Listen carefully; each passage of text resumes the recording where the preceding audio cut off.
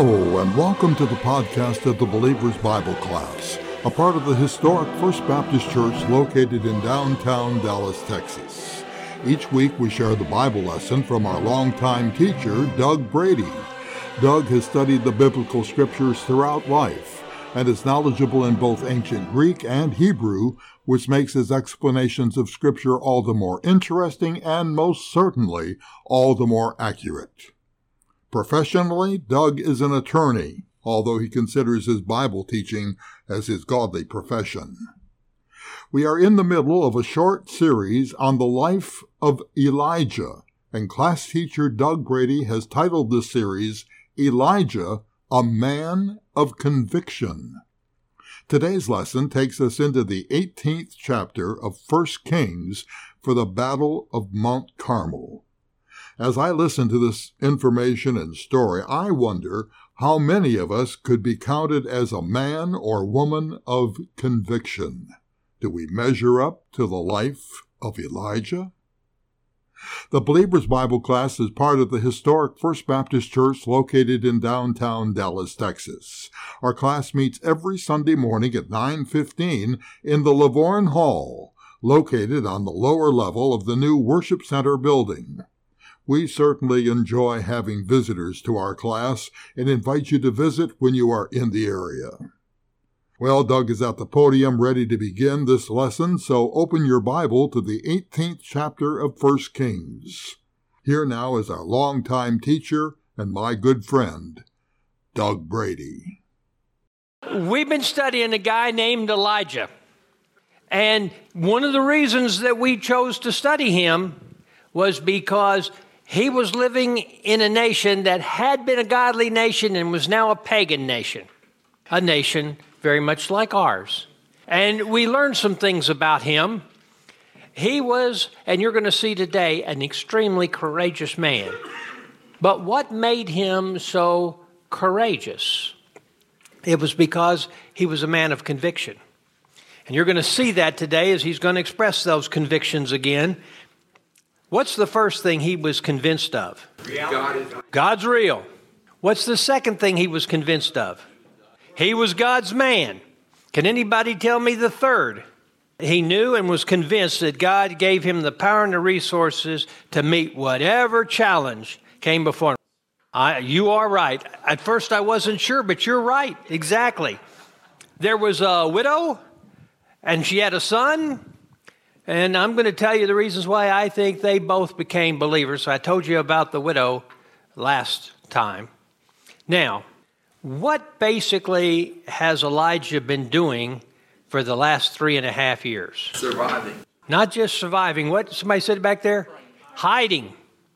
Now, during the time he was hiding, it's probable in my mind that somebody was going to stumble across where he was down by the Brook Cherith. That's why God moved him. But what else was going on in his life while he was hiding? He was being trained. In fact, he was being remade. And what did we compare it to? A cold chisel. That's exactly right. Now, you thought I was the only one who was in the DISD who made one. But I've got Mark Strickland's chisel right here. He was in the DSID. He made one. Now, do you remember, at the first, there was a period of softening, shaping, hammering, and filing. But then, the second series, up in Zarephath, there now was sharpening and hardening and turning the tool into something that could really be used. And this one was blued to prevent it from corroding. And my edge or bevel is a little longer, more of the Japanese style, where Mark's is more of the German style.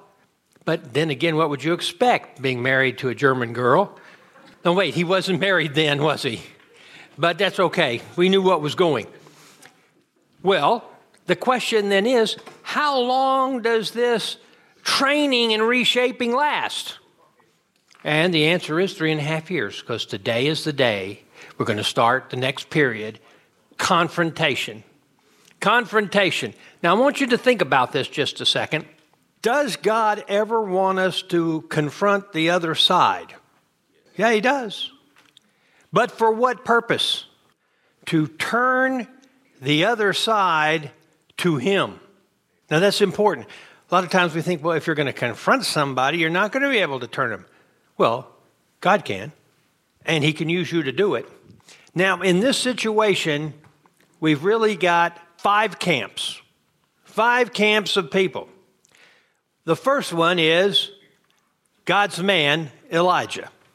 The second one is Satan's man, Ahab. The third one is Satan's woman, Jezebel. The fourth one is Baal's priests. Do you remember how many there were? 850. And then the final one is the people of Israel. Now remember, we're talking about the northern kingdom, not those in Judah and Benjamin who are in the southern kingdom, northern kingdom. And so that is the group that we're facing. So we're going to start in 1 Kings chapter 18, verse 1. But before we read God's word, let's pray. Father, we thank you for the time that we can spend here. I thank you for this exciting passage. I pray that you will speak through me, that you will empower me with your grace, and that you will fill me with your truth, and that I will be able to share with my friends and brothers and sisters here today the important principles you've reserved in these passages in 1 Kings. I pray, Father, that you will keep the distractions away and that we will be able to see what you want us to learn. May the Holy Spirit teach us today and not me. I pray these things in the name of your Son, Jesus, and the power of your Holy Spirit. Amen. All right. 1 Kings 1. Now it happened after many days that the word of the Lord came to Elijah in the 3rd year, saying, Go show yourself to Ahab, and I will send rain on the face of the earth. So Elijah went to show himself to Ahab. Now the famine was severe in Samaria. If the famine is severe in Samaria, it also is going to affect other of the world around there, because Samaria was a primary supplier of food to that area. Now, I want you to think about this just a second. Elijah's going to have to be walking through and almost everybody walking through that land, and he sees the people dying and starving and hurting and being ruined, and he knows he was the one who asked for that. Now, he asked for it because that was God's promise in order to bring Israel back to him. Do you think he's concerned about Israel coming back? Yeah, to stop this famine. And so in verse 5, it says this. Well, wait, I want to read this out of 1 Kings, because in your notes you won't find verses 3 and 4. It says, so Elijah in verse 2 went to show himself to Ahab. Now Ahab called Obadiah, who was over the household. Now Obadiah feared the Lord greatly. For when Jezebel destroyed the prophets of the Lord, Obadiah took 100 prophets and hid them by 50s in a cave and brought them bread and water. Now, Obadiah was his prime minister, so to speak, his number 2 guy. But he was a closet worshiper of Yahweh. And he helped protect 100 of the prophets. Now, I want you to see, then Ahab, in verse 5, said to Obadiah, Go through the land to all the springs of water and all the valleys. Perhaps we will find grass and keep the horses and mules alive and not have to kill some of the cattle. So they divided the land between them to survey it. And Ahab went one way by himself, and Obadiah went another way by himself. So verse 7, now as Obadiah was on his way, behold, Elijah met him. And he, that is Obadiah, recognized Elijah and fell on his face and said, Is this you, Elijah, my master? Do you notice that term there? Now, do you know what the Hebrew word is there for my master? Obadiah. No. Adoni. Now, Adoni. Adonai is my master, masculine plural. Why? Because there's 3 in 1. Adoni is my master, masculine singular, which is what he would use here. It just in one I as opposed to an AI. Now, here's the thing though, Damaris. Adoni is never used to refer to God as my master or my Lord except one place. And that is in Psalm 110, 1 and 2. And that's where Yahweh says to Adoni, sit on my footstool until I... That's the passage that Jesus used to shut up the questioners.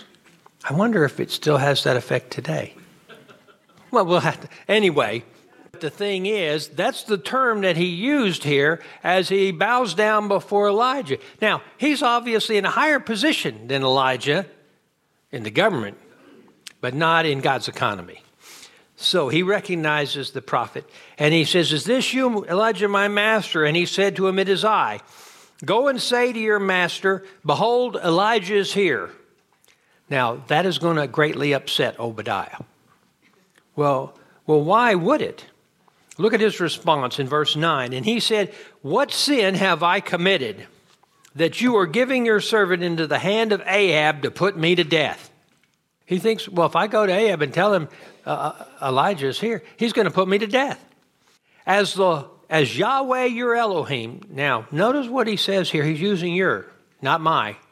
As the Lord your God lives, there is no nation or kingdom where my master has not sent search for you. And where they said he's not here, he made the kingdom or nation swear that they could not find you. And now you are saying, go say to my master, behold, Elijah is here. It will come about when I leave that the Spirit of the Lord will carry you where I do not know. So when I come and tell Ahab and he cannot find you, he will kill me. Although I, your servant, have feared the Lord from my youth. Has it not been told to my master what I did when Jezebel killed the prophets of the Lord? That I hid 100 prophets of the Lord by 50s in a cave and brought them and provided them with bread and water. Now you are saying, go to your master, behold, Elijah is here, and he will then kill me. And Elijah says, as the Lord of hosts lives, behold, before whom I stand, I will surely show myself today. Notice what he's saying again. The Lord of hosts who lives, before whom I stand, I will show myself. So Obadiah went to meet Ahab and told him, and Ahab went to meet Elijah.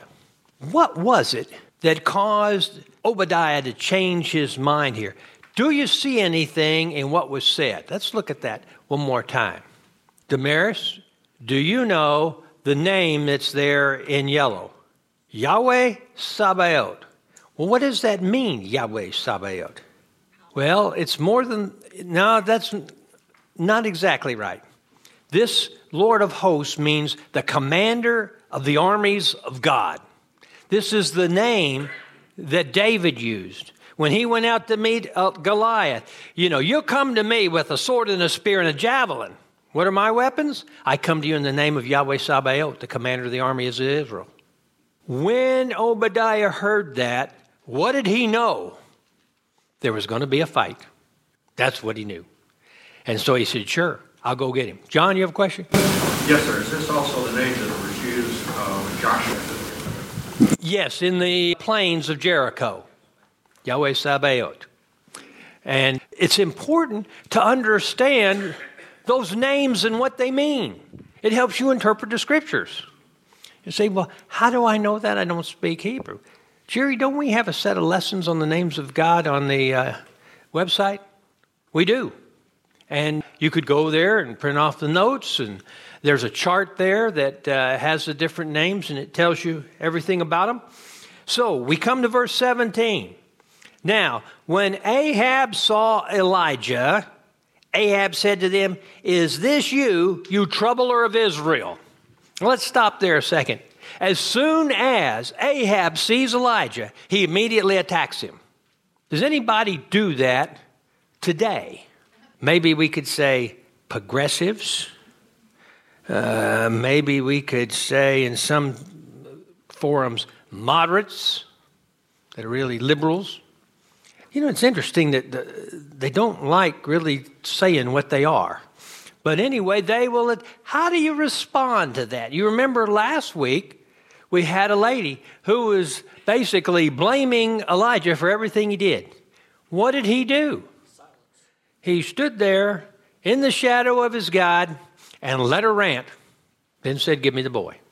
Is he going to stand here today as he's being attacked by Ahab and just let him go? No, because you see, before it was training, now it's confrontation. How does he respond to that? Well, let's look and see. And in verse 18, and Elijah said, "I have not troubled Israel, but you and your father's house have, because you have forsaken the commandments of the Lord, and you have followed the Baals." Now, the world likes to blame God's people for their problems. Elijah doesn't hold back. He doesn't even give Ahab a chance to respond before he throws down the gauntlet here. But I want you to see something.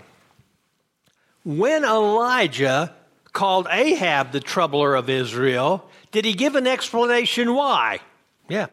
When Ahab called Elijah a troubler of Israel, did he give an explanation why? No. Why not? Oh, yeah, he did.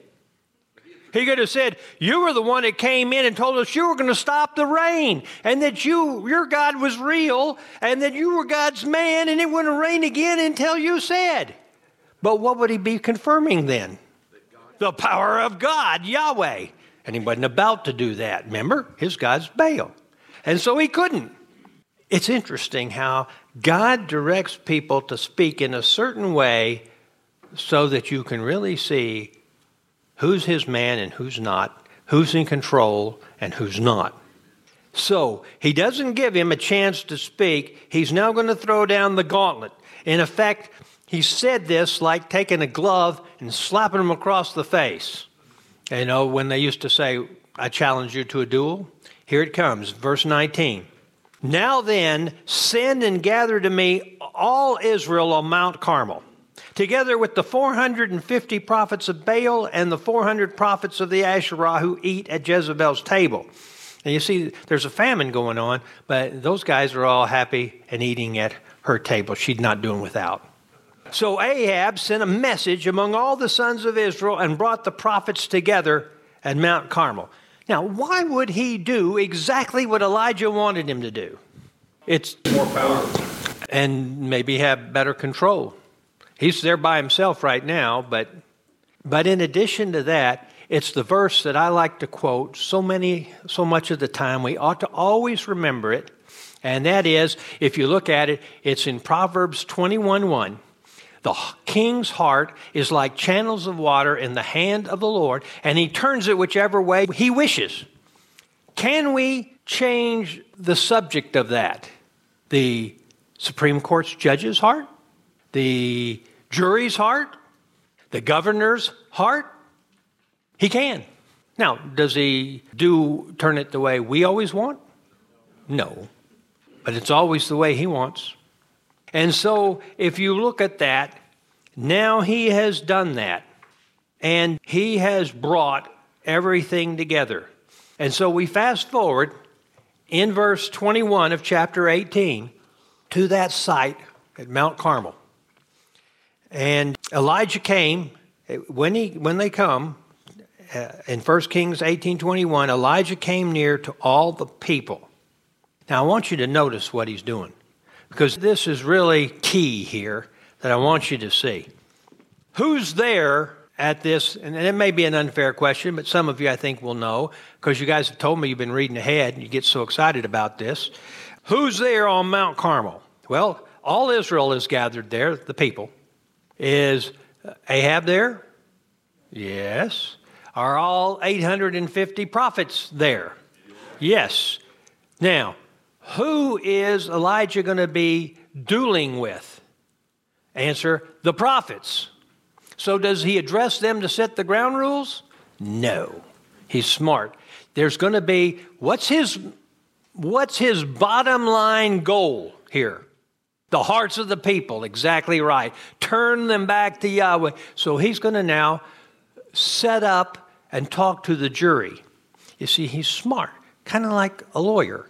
And he realizes who's going to be making the decision. Elijah came near to the people and said, "How long will you hesitate between two opinions?" Now, if you were in East Texas, they would say, "How long are you going to stay sitting on that fence? Is it really that comfortable?" Especially if it's a barbed wire fence. But how long will you hesitate between two opinions? If Yahweh is God, follow him. But if Baal, follow him. Now, is he saying anything that's unfair for this contest yet? No, he's setting it up. Look at the evidence is what he's saying, just like a lawyer would. If Yahweh's God, you ought to follow him. If Baal's God, you ought to follow him. Whoever's God is the one that you ought to follow. And the people, did they agree with that? No, they didn't. But the people did not answer him a word. What does it mean when people are silent and they give no answer? They may be confused. They may not know the answer, but also they may not want to say the answer. That's usually the situation. In fact, Chris, I know you have 4 kids you raised. They're all adults now. But do you remember when they were young and you'd ask them a question, did you?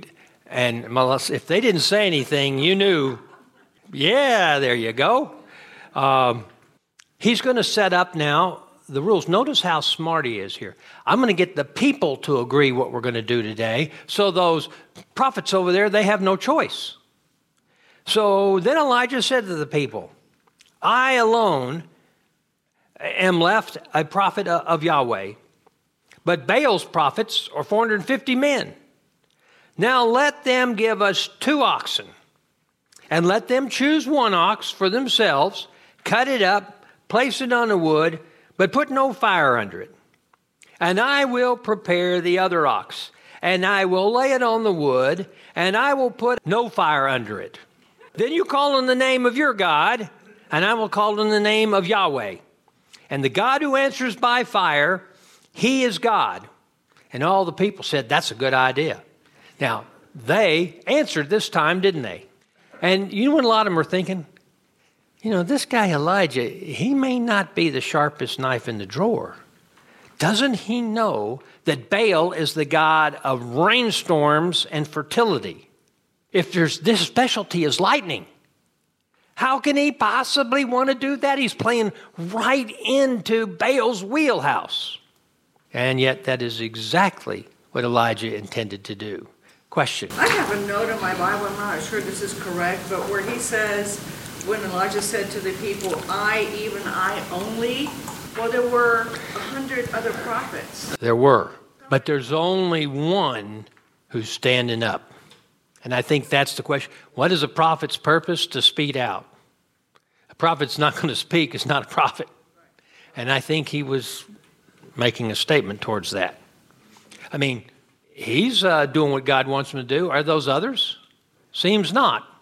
So, Elijah didn't ask the priests for an agreement, Baal's priests. He asked the people who were going to be the jury that day. And so the rules of engagement favored Baal. So what happens? So Elijah said to the prophets of Baal, "You go ahead and choose whatever ox you want. Prepare it first for you or many. Call on the name of your God, put no fire under it." And they took the ox which was given to them, and they prepared it and called on the name of Baal from morning until noon, saying, "O Baal, answer us." But there was no voice, and no one answered. And so they leaped about the altar which they had made. Now I want you to consider something here, because there's a very important lesson here, and I want us to see. Number 1, did they exhibit faith in their God? They sure did. In fact, great faith. Does it matter of first importance how strong your faith is? No. It matters the object of your faith. You see, this is something that's very important to understand in so many different ways, but especially theologically. Faith is a non-meritorious process. It doesn't bring merit to the one having the faith. It instead transfers the merit to the object of the faith. You see? So the object of even though their faith was strong, it fails because the object fails. So they're doing this. They're going through this process. They're leaping and dancing. Leaping is a word you could translate dancing. They're working a frenzy around this altar, doing everything they can to persuade their God to answer them. And yet, there's no answer. There's no voice. Now, some of you may not like this, but God is going to give us an excellent example of religious tolerance in the next passage, and how God expects us to be tolerant of other religions. And we need to understand this principle. So it starts in verse 27. And it came about at noon that Elijah mocked them. And he said, call out in a loud voice, for he is a god. Either he's occupied or gone aside or is on a journey or perhaps is asleep and needs to be awakened. Now he's saying you're not calling loud enough. Why? Well, he gives him some alternatives. It could be he's occupied. He's involved in some other business and is not listening to you. Now the next one, he's gone aside. That means he's sitting in the bathroom. Or he's on a trip somewhere and he can't hear you because he's traveled away from your earshot. Or maybe he's just asleep, and if you call a little louder, you'll wake him up. That's Elijah's idea of religious tolerance. How did they respond? So they cried with a loud voice, and they cut themselves according to their customs with swords and lances until the blood gushed out on them. And when midday had passed, they raved until the time of the offering of the evening sacrifice. Does anybody know what the time of the evening sacrifice is? 3 o'clock. Very good. But there was no voice, no answer, and no one paid attention. Now, one of the things I want you to see here, is this a battle of gods? Well, you could describe it that way. Do you know what the score is going to be on this battle? 1-0. Do you know that's a score that you can have in every athletic event that we have in our country? You say, well, I can see that in soccer. I can see that in baseball. Basketball, you don't have a score of 1-0. Football, you can't have a score of 1-0. You can't score 1 point until you score 6. Wrong. In all of these sports, you see, the score 1-0 means a forfeit, that one team doesn't show up. And what did it just say? Baal didn't show up. Why? Because he doesn't exist. And that's the point here that we need to see. So, you know, in our country, the left screams for religious tolerance. That is, until once another religion gets in control. Then there's no longer any religious tolerance. Elijah understood that concept because there hadn't been any religious tolerance towards the worship of Yahweh in his country, because they would kill you if you did. Let's see what happens, because now the ball, so to speak, is in Elijah's court. Starting in verse 30. Then Elijah said to all the people, "Come near to me." So all the people came near to him. And he repaired the altar of Yahweh which had been torn down. On Mount Carmel, and this is one of the reasons he picked it, there was an altar there for making sacrifices to the Lord God of Israel. But when Baal came in, they tore that altar down. Now Elijah is going to restore it. He's going to restore that altar. And he repaired the altar of the Lord of Yahweh which had been torn down. And Elijah took 12 stones, according to the number of tribes of the sons of Jacob, to whom the word of the Lord had come, saying, Israel shall be your name. So with the stones he built an altar in the name of Yahweh, and he made a trench around the altar large enough to hold 2 measures of seed. Now, do you ever dig a trench around an altar? Answer, no, there's no reason to. What possible reason could you have to do that? Then he arranged the wood and cut the ox in pieces and laid it on the wood. And he said, fill 4 pitchers with water and pour it on the burnt offering and on the wood. Now, why would you pour water on an offering? You're hoping that it gets lit, that it's ignited. Water and ignition, or oxidation and reduction, don't work when there's water there. I mean, that's something all of us know. You want to put out a fire, put water on it. Then he said, do it a second time. And they did it a second time. And he said, do it a third time. And he did it a third time. And the water flowed around the altar, and it filled the trench with water. Now, at the time of the evening of the offering of the evening sacrifice, Elijah the prophet came near and said, now he's talking to the people again, and this is important. O Lord, God of Abraham, Isaac, and Israel. Now, we stopped right there a second. I said, you said that he was talking to the people. He's not talking to the people. He's talking to God.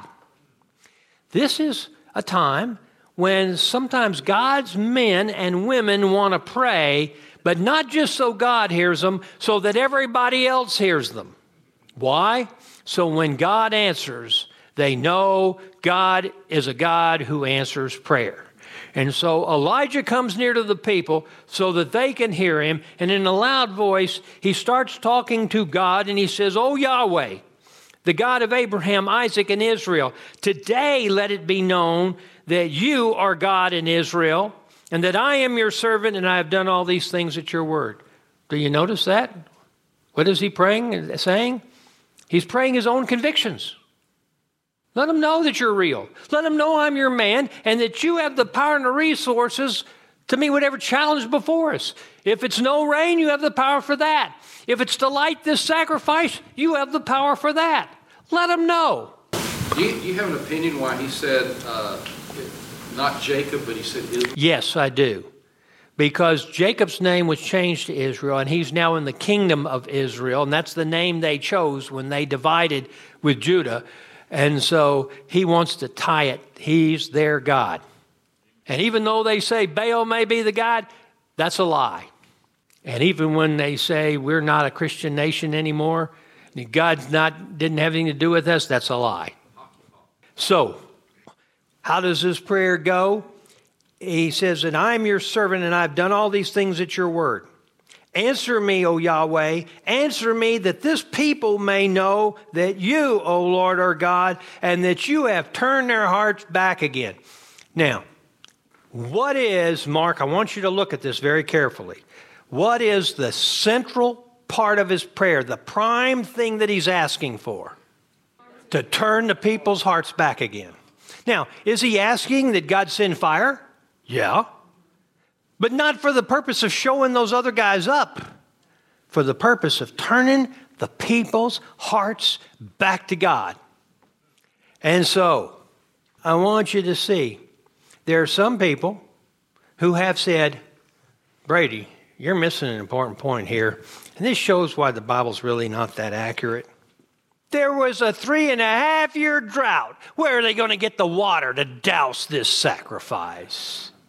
There's no water. They're all dying.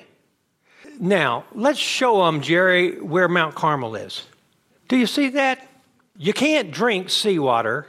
You can't grow crops with it, or you can't feed animals with it. You can't even use it to irrigate your fields. But it works a whole lot better for dousing sacrifices, does it not? There also was a study that I read that there was on Mount Carmel, there was this perennial spring that may have still been flowing. We don't know for sure. But there's plenty of water down in the Mediterranean Sea. So there's plenty of water to douse that sacrifice, and there really is no error here in what's going on. Now, Eddie, again, what's the time of this event right here, time of day? 3 o'clock.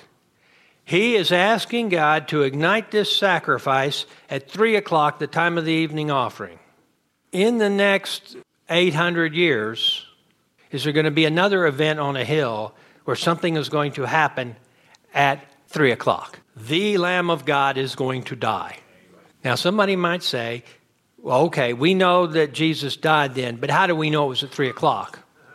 Well, Matthew 27:46 said, about the 9th hour, Jesus cried out in a loud voice, Eli, Eli, lama sabachthani, which is, my God, why have you forsaken me? And shortly after that, he gave up his spirit. Now, you say, but that says the 9th hour. That's because they're using Roman time. From 6 in the morning, you have 12 hours.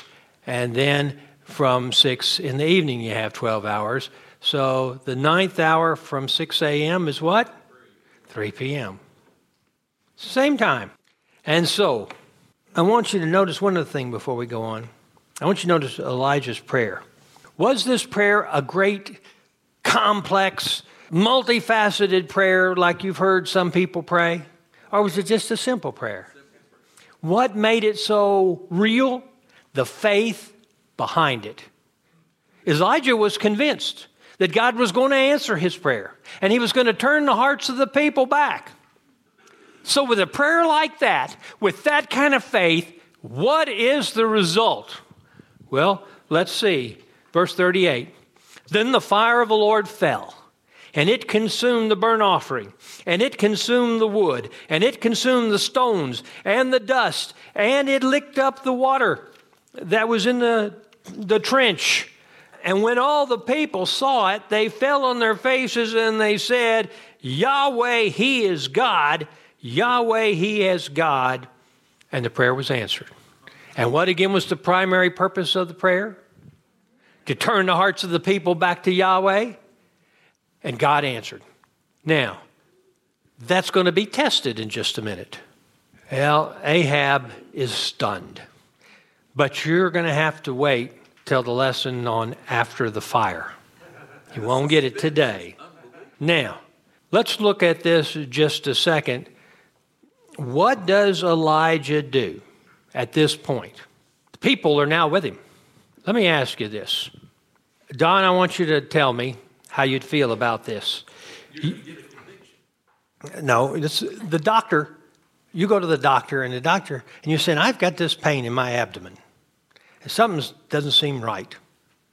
And the doctor pokes and prods on you for a little while, and then he says, you know what? I think we're going to have to do exploratory surgery, Don. And you say, well, doctor, if you think that's, well, you say, just a second. You get on the phone. Damaris, this is what he wants to do. She says, well, I guess that's okay. And then you say, okay, schedule it. You go into the operation. He cuts you open.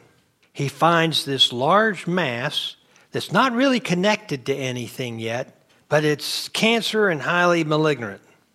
You wake up from the operation, and he comes in and tells you, let me tell you what I found, Doc. Don, I found this mass. It was cancerous. It's highly malignant. It metastasized very quickly. And you say, yeah, and you cut it out? Well, no, I wanted to talk to you about it first. I closed you back up. I don't think I'd go to him. You'd be pretty mad, wouldn't you? Cut that sucker out. Maybe even take a little bit of the good flesh just to make sure you got all of the bad. That is what Elijah is going to do now. He turns to the people and he says, grab those guys and don't let one of them go. What guys? What guys? The prophets of Baal and the prophets of the Asherah. 850 of them. Grab them. Well, let's make sure. He said, then Elijah said to them, that is the people, seize the prophets of Baal, not let one of them escape. So they seized them. And Elijah brought them down to the brook Kishon and slew them there. Did he cut out the cancer? Now, let's ask a question here. There's 850. Who slew them? Elijah slew them all? Well, we can be able to know because you see in Hebrew, when you look at the verb slew, you simply ask yourself, is this singular verb or plural? It supplies the pronoun. Which is it, singular or plural? And if you were to look at that verb, you would find its imperfect tense, third person masculine singular. Elijah killed every single one of those prophets and cut that cancer out of his country. If God's people start to pray for a revival and God's people stand up and proclaim salvation through God's love and forgiveness, and they get in a position where they can start turning the laws back to the right way, should they cut out the cancer. Some people are a little squeamish with that. Elijah wasn't. I'm just thinking about the conversations that evening when they're talking about, hey, we were going down the wrong road. Maybe God should have killed us also. And maybe that night they talked about how God is merciful. I think you may be right. It was only prophets. And we're going to see more about that when we get to the next thing. They were or they were not saying anything, and I think a lot of them were just going along to protect themselves. You ever noticed any Christians that just kind of go along and don't speak out? Well, that doesn't mean if they don't speak out, they might just be an introverted person. I mean, I can't judge everybody because they don't have a big mouth. Elijah was just doing really well over in Tishbe until he realized somebody's got to speak out. Yes, Rena? When we're looking at that verb, slew, and it's masculine singular, why would it not be using Elijah so that it would point back? Because in Hebrew, you don't have a gender of a verb pass through the subject and go, it's he. And it was God's man who was killing him. I mean, who was doing the actual killing? He's cutting him up. I think he's using the same sword or knife that he used when he cut up the oxen for the sacrifice. And there's no question. But now let's go on. I want you to see a couple of things because there's some extremely important concepts here that we need to make sure we don't miss out today. Why did the people, when first confronted by Elijah, say nothing? We talked about that a little bit. Let's look at it again. Elijah came near to all the people and said, how long will you hesitate between two opinions? You see, you're not standing up for what's right, and you know you're not. If the Lord is God, follow him, but if Baal is, follow him. But the people did not answer him a word. Why? I think there's three reasons. 2 present, 1 future. Number 1, they saw the fire in Elijah's soul as he stood before him. We can't get that through the writing that much. If you'd have been there, you'd have seen it. And they also heard the fire in Elijah's voice. With that, they were willing to wait and see, will the fire really come down? And it did. In effect, let's not say anything to this guy. Let's just see what happens. Those guys miserably failed. So let's see. It took them hours, and they still couldn't do anything. Once Elijah got the sacrifice built and all the water poured all over it, probably took them 5 minutes. So that's number 1 I wanted you to see. Number 2, what ignited the fire? Nope. Power of God didn't ignite it. Elijah's prayer. This is the principle right here. Our most effective weapon is the prayer of faith. If we want to turn our nation around, we got to get on our knees and pray. If we want to raise up people who will speak to God's love and forgiveness and bring salvation to God's people, we got to pray. You don't go on a missionary journey without praying. You don't change a nation without praying. That's what Elijah was all about. That's what he spent his time doing at Cherith. That's what he spent his time doing at Zarephath, is talking to his God. That's our most effective weapon. Now, third thing I want you to see. No one who was there at Carmel had ever seen courage like Elijah displayed that day. It's never been seen in Israel like that until you go back to David and Goliath. That's the last time Israel had seen courage like that. What happens if Elijah fails? He dies. It's not him it's not those prophets who are being cut up, it's Elijah and whoever's with him. So when nobody's with him, yes, somebody's with him. I'm just not going to tell you who right now. So I want you to see that God's people must be able to display godly courage. That's especially true of God's leaders. God had chosen his his man, Elijah, to lead the people back to Yahweh, their one true God. But the leader has to be courageous for people to follow him. Now, let's examine real quickly Elijah's courage, because I want you to see this. Why did it become a conflagration that day? I'm going to suggest to you 3 reasons. Number 1, his resolution outweighed his reservations. He was greatly outnumbered, but he recognized that Baal had to be confronted no matter what the cost is. You see, when there's no bridges behind you, you fight differently. And that's the way Elijah felt. His number 2, his desires outweighed his desperation. He knew that that day could be his last, but he wanted to honor Yahweh as God no matter what happened to him. Just like Hananiah, Mishael, and Azariah. And his compassion outweighed his complaints, although he hated what had been done to his nation, both in turning them away from their God and then putting them through this famine. And what had been done to God's prophets, and how the followers of Baal had infected the people's heart. His passion, more than anything else, was to belong to and follow Yahweh. And I'm going to do whatever he asks me to do. I don't care. And that kind of courage translates to the followers. One final thing before we finish. How can we ignite God's fire in us the way Elijah had been ignited? Number 1, when we really know, and when I say know, I mean experientially, when we really know our messages from God, when we stand for him, willing to stand for him regardless of the cost, when we face circumstances that only God's fire will ignite, when we publicly trust God to do what he promises to do, and when we carry within us an overwhelming desire to see others turn to God. When you do that, the fire will ignite in you, and it can't be put out. Now, sometimes we ask ourselves, can I, as only one person, make a difference? Satan will whisper into your ear, Doug, no. One person can't do it. But what is Elijah a shining example of? Absolutely yes. Only one man, and he's turning his people back to God. He's eliminating the cancer. Now he only has 2 to deal with, Ahab and Jezebel. They ought to be easy now. He's gotten the hard part done.